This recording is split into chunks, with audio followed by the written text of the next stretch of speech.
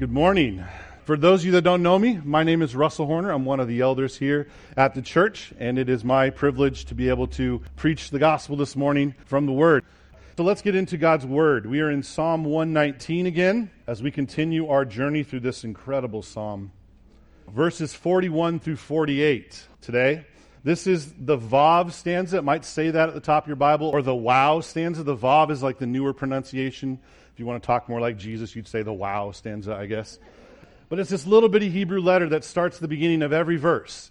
We can't see that in English, but it is there. If you want to see it, let us know sometime. We'll show you. It's pretty great. But just like every other stanza, this stanza teaches us about the value and the beauty and the glory of God's Word. And so let us attend to it. And let's hear the word of the Lord together. Psalm 119, verses 41 to 48.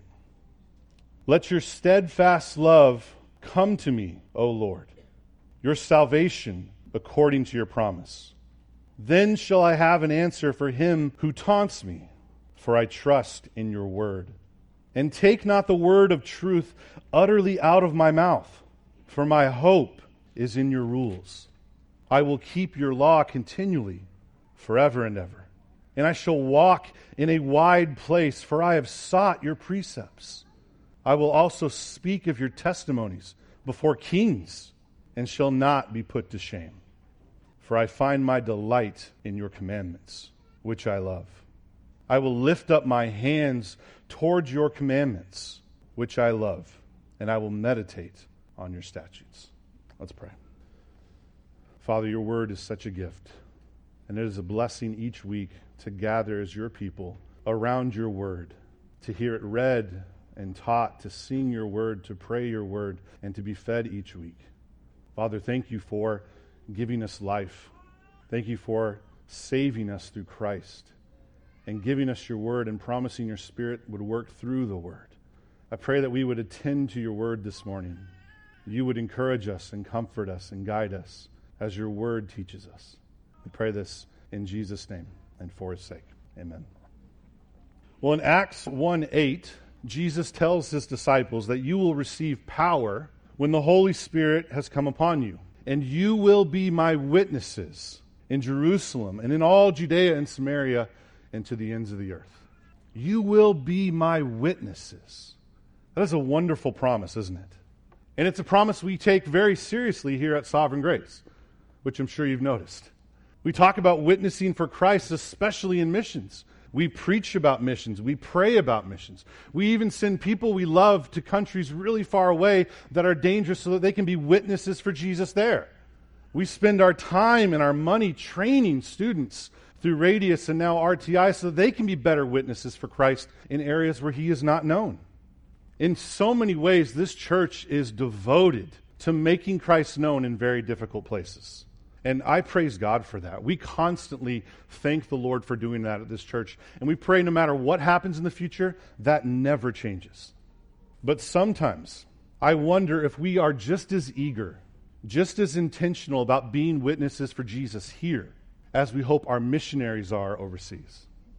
Are we just as intentional in building relationships with friends and family and coworkers that we hope one day leads to gospel proclamation, leads to their salvation? Do we pray regularly for the people that don't know Christ around us just as much as we do for these unreached people groups? And again, I don't want to minimize what we're doing overseas. I'm thankful for that. We need to reach the nations. But we're also called to be witnesses here.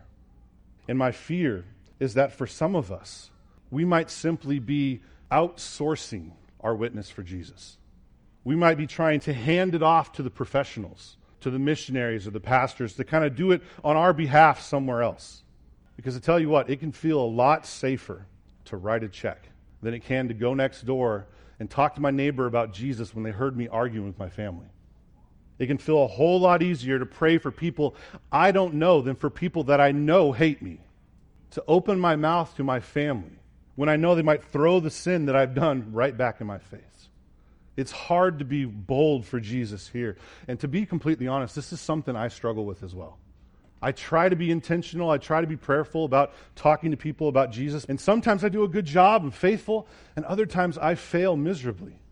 Recently, I did a funeral for a mom of a family member that goes to this church, and it was out of town, and on the way back home, I went to the gas station, and I was all dressed up, did the funeral, and the guy said, "Whoa, you're dressed up for a Saturday, what's going on?" I said, "Oh, I just came from a funeral, and it was a really hard day, but there were a lot of good people there." The guy said, "Yep, that's what it's all about, being good." And in my mind, I thought, I need to say something. I felt the conviction, and I thought, you should say, the only goodness you can have is if you know Jesus.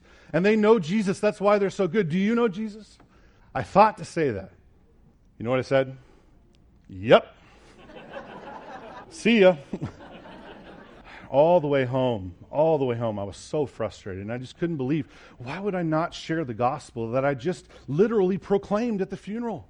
Why would I pass up something that God just served right up to me like that? Am I the only one that struggles with this? Anybody else struggle with this? Fear? Okay, good. If you didn't raise your hand, you can repent later for lying. So, yes, this is a struggle we feel, isn't it? Even though we're at a church that makes witnessing for Christ a priority, each and every one of us still struggles with being a witness for Christ, which means we have a lot to learn from the psalmist in this stanza. Because this stanza teaches us what it looks like to be a faithful witness. It talks about what a faithful witness does and prays. Really what this stanza is a prayer to God for God to make us a faithful witness. It's not a checklist to become a faithful witness. It's asking God to do these great things in us. And so what are those things? There are 4 things in this passage I want to point out. And it's real easy. They come every 2 verses. So it's easy to follow. So the first is a witness of grace. The second is a witness of perseverance. The third is a witness of boldness. And the fourth is a witness of delight. A witness of grace, perseverance, boldness, and delight. So let's look at verse 41 together at the witness of boldness. Let your steadfast love come to me, O Lord, your salvation according to your promise. Oh, this is the perfect place to start to be a faithful witness. Let your steadfast love come to me. Let me experience it myself, not just talk about it. Your salvation according to your word. Now, this word for steadfast love is all over the Old Testament. It's the first time it's used in this psalm, but this is this Hebrew word for hesed, steadfast love, loving kindness, it says in the NASB. And I love that idea because it says, let's just take as many words for love and cram them together, and that's what this word means. It's God's covenant love, as it's used in other places. Covenant faithfulness. Look, even here, it's associated with his covenant name, isn't it? Let your steadfast love come to me, O Lord, Yahweh, according to your promise, according to your covenant. So the psalmist is begging here for God's steadfast, enduring, persevering, pursuing, never to be denied love of God. The kind of love that comes after us and in our sins and doesn't wait until we get cleaned up first. The psalmist says, I need that love. Lord, I need you to keep your covenant right now before I take one more step. Why? Why is there such an urgent need for this love and this salvation? Look at verse 42. Then shall I have an answer for him who taunts me, for I trust in your word. So the salvation here is actually rescue from these taunts, this slander, this reproach. We've been hearing about this throughout Psalm 119, and that's what he's asking for again. So this is not a plea for saving grace. It's not a plea for that big, ultimate rescue that Christ is giving us. This is a covenant member. He's trusting in the Lord for salvation. He's not asking for saving grace, but for sustaining grace, for the smaller rescue, for God to show up. And that's what he's being taunted about here. It's not easy to tell, but it looks like if he's asking for God to show up, then the taunts are probably, look, your God's not showing up. Your God has abandoned you. Like Noah before the flood. How could you build this ark? You think rain's going to come? You think God's going to do this? You're crazy for building this ark.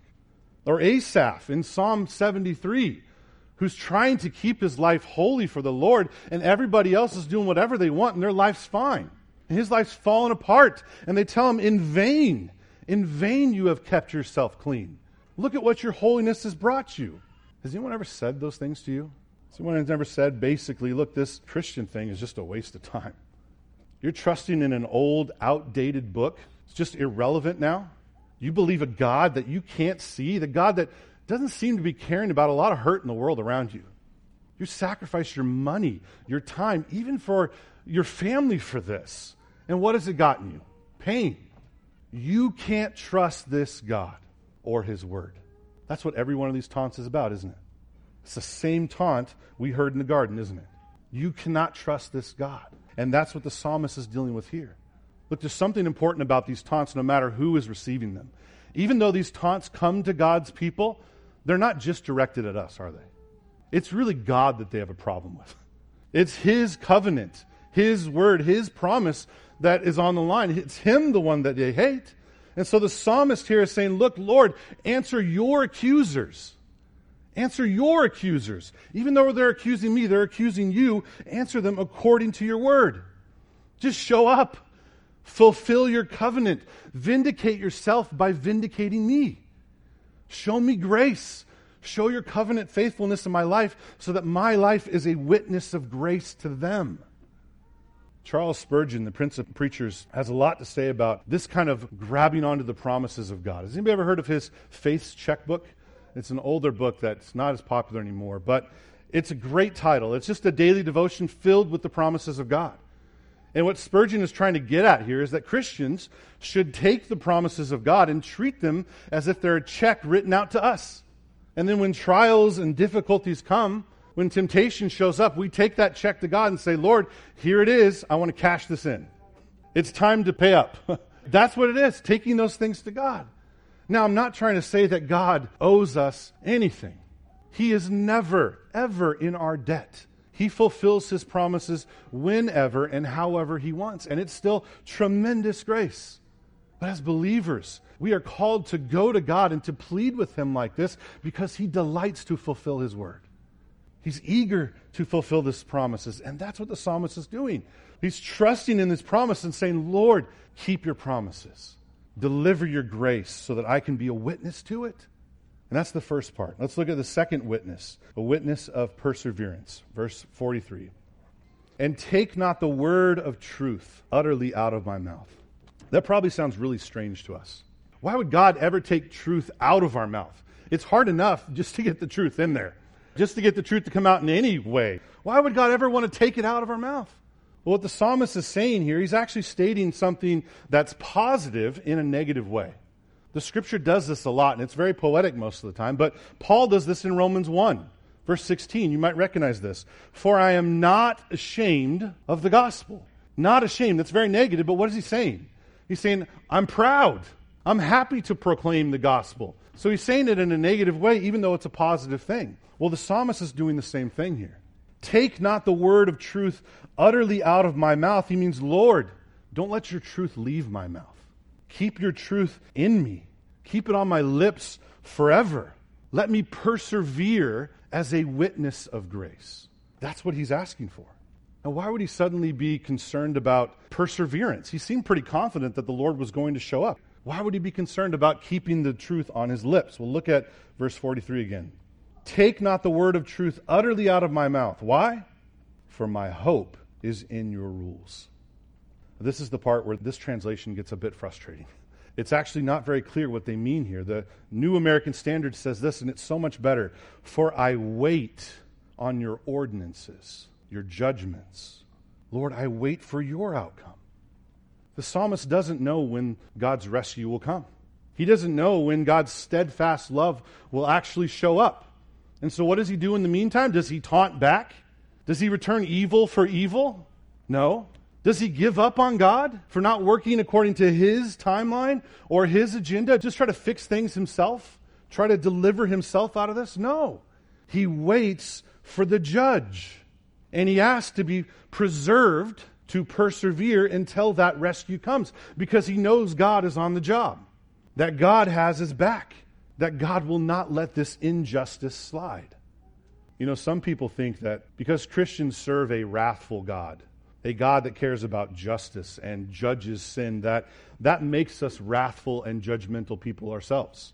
But it's actually just the opposite, isn't it? Because God is a God of wrath, because God deals with injustice, we can turn it over to him. We don't have to take matters into our own hands. He's a lot better at handling it than us. Way better. He's the one that says, vengeance is mine, I will repay. So we can hate injustice.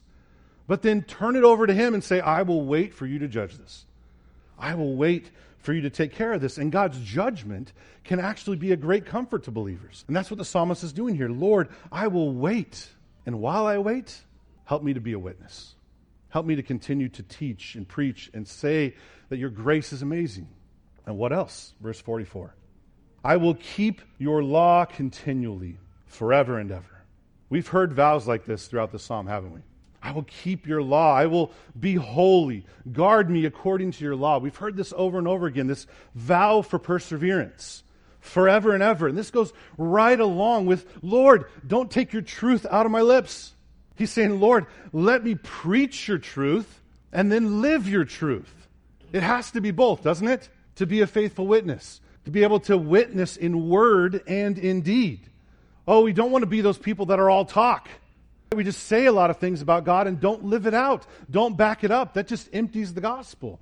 But we also don't want to be the people that just do random acts of kindness and just hope that they get the message.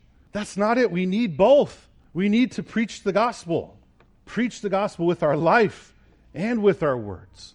I know some of you have probably heard this quote. I've seen it for years now. It's preach the gospel at all times and only use words when necessary. You know, I get what people are trying to say with that. There's a way where our lives witness to the grace of God. But I really hate this quote. It really bothers me because it's so misleading. If you just live righteously, how does anybody know you're not a Mormon or a Jehovah's Witness or just a really nice atheist? They're out there. They're trusting in their niceness to be saved. How does anybody know unless you show up and speak? And Paul says in Romans 10, how are they to believe in him who they've never heard? How are they to hear unless someone preaches to them? There's no witness without preaching.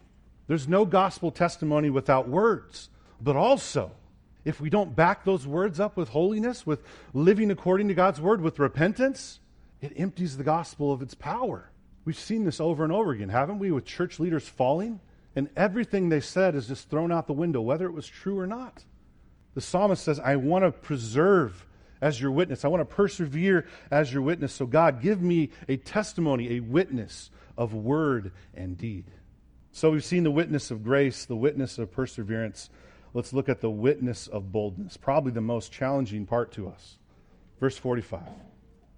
And I shall walk in a wide place, for I have sought your precepts. This is beautiful imagery. It's foreign to us. Maybe some of you might even recoil and think, wait a minute, Jesus said stay off the wide road. Narrow is the road I want. Why is the psalmist talking about wide roads here? That's not what's going on. When he's saying wide places, he's talking about a wide open path, a nice, straight, wide open path with nothing to slow me down.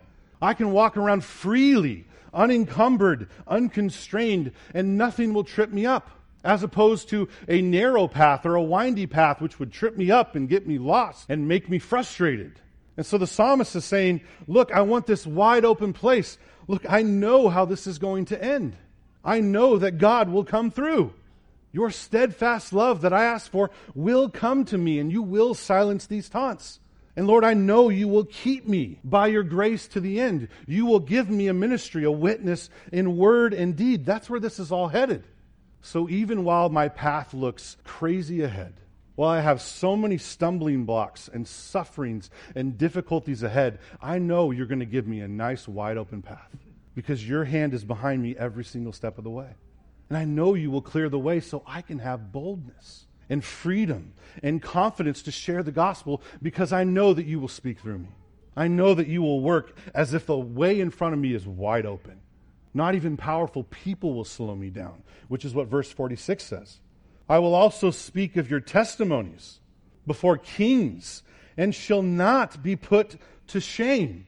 Not even the most powerful men in the world will be able to stop this, to stop the witness of God. And we've seen that in Acts. When they persecuted the church, what happened? The church grew. More people trusted. God gave them more boldness. God does do this in and through us. I think of the words of Paul in Romans 8. For if God is for us, who can be against us? What obstacle could possibly slow us down for proclaiming this truth? We should be bold ministers of the Word of God.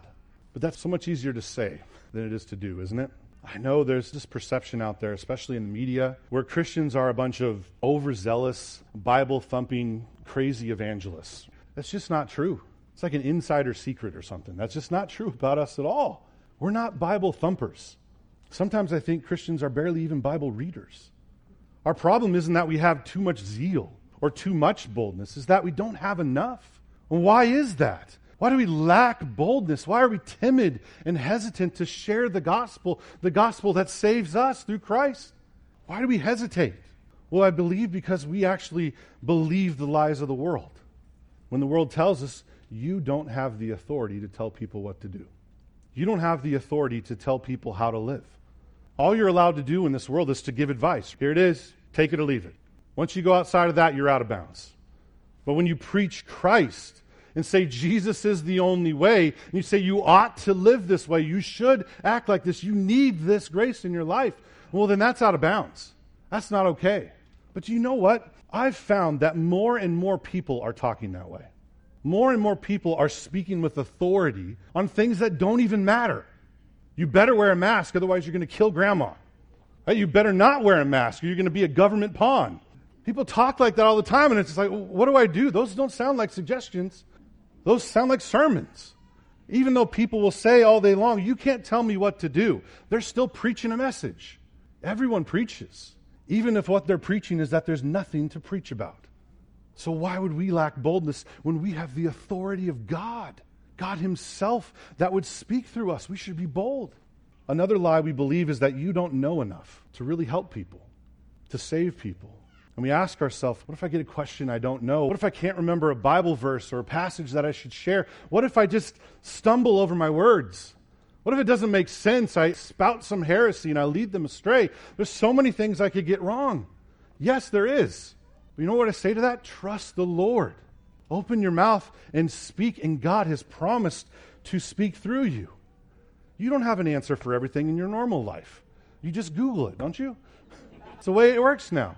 But God has promised to give us the words, to speak even through stumbling, fumbling fools like ourselves. I love what Charles Bridges says about this. He says, a stammering confession is better than silence. If we cannot say all we want of or for our Savior, let us say all we can. Even a word spoken in weakness may be a word of almighty power and a present help to some fainting spirit. We have a ministry of boldness, and our God has promised to work through that boldness. All we need to do is trust him and leave the rest up to him. We've seen a witness of boldness, a witness of perseverance, and a witness of grace. Let's look lastly at the witness of delight, these last two verses. Verse 47.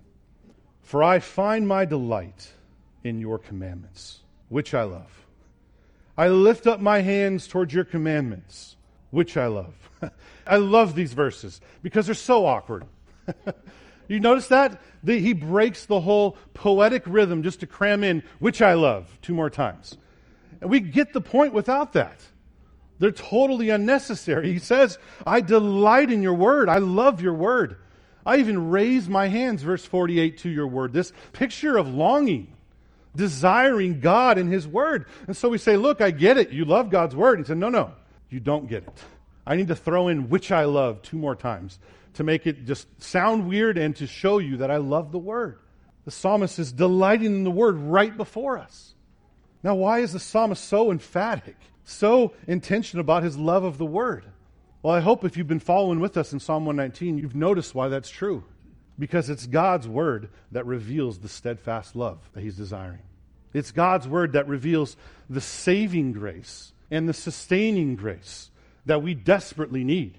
It's God's word that reveals the very Savior to save us from our biggest problem in the world, our sin and misery and judgment. He's the one to live the perfect life, to go to the cross in our place, bear the wrath of God for our sins, raised from the dead to conquer sin and death so that we might have life. We know about that through the word, don't we? Why would we not love the word? Even though it still gives us boldness and teaches us of how God will be faithful. It guides us every step of the way and teaches us about how good God is. How could we not love the word like the psalmist? Well, maybe you're thinking, well, I know that, but it's still a struggle. To be honest, I find it a lot easier to love things like entertainment or family or friends, even food at times. In fact, it's actually kind of a chore for me to try to love the Word like this. How did the psalmist get here? Well, look at the end of verse 48. And I will meditate on your statutes. Or really, I will continue to meditate, because it's obvious he has been meditating on God's Word already. This kind of love and delight does not come natural to fallen, broken, sinful people like us. The psalmist has committed himself to meditating on God's Word, and he trusted God to bring the delight. And that's what God does. We commit ourselves to trusting and meditating on God's Word. That's the means by which God brings this kind of love, this kind of delight to us. And you think, you know what, I'm not good at meditating. Yes, you are. Yes, you are.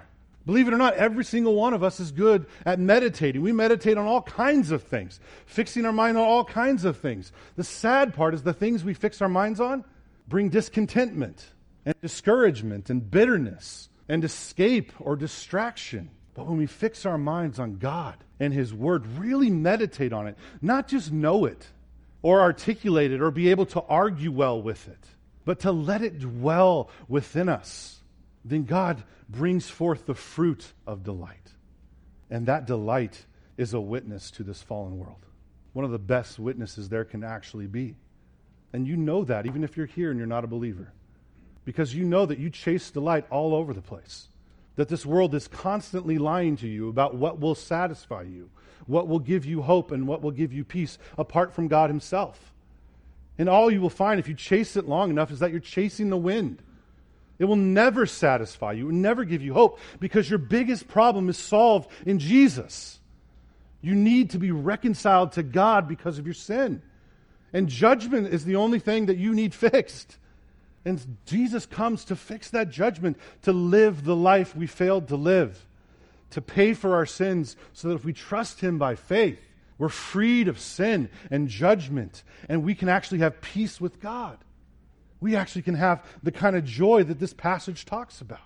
Now, maybe you're here this morning as a believer, but you look at this and still say, you know, I thought I was doing okay going into this, but I'm a failure at being a faithful witness. I don't delight in God's law like this. I struggle with boldness, with perseverance. Honestly, I struggle with believing that God's grace is at work in my life, let alone proclaiming that to other people. What do I do with all this law, it feels like? Well, if that's what you're thinking this morning, you missed something very important about what I said in the beginning. This is not a checklist.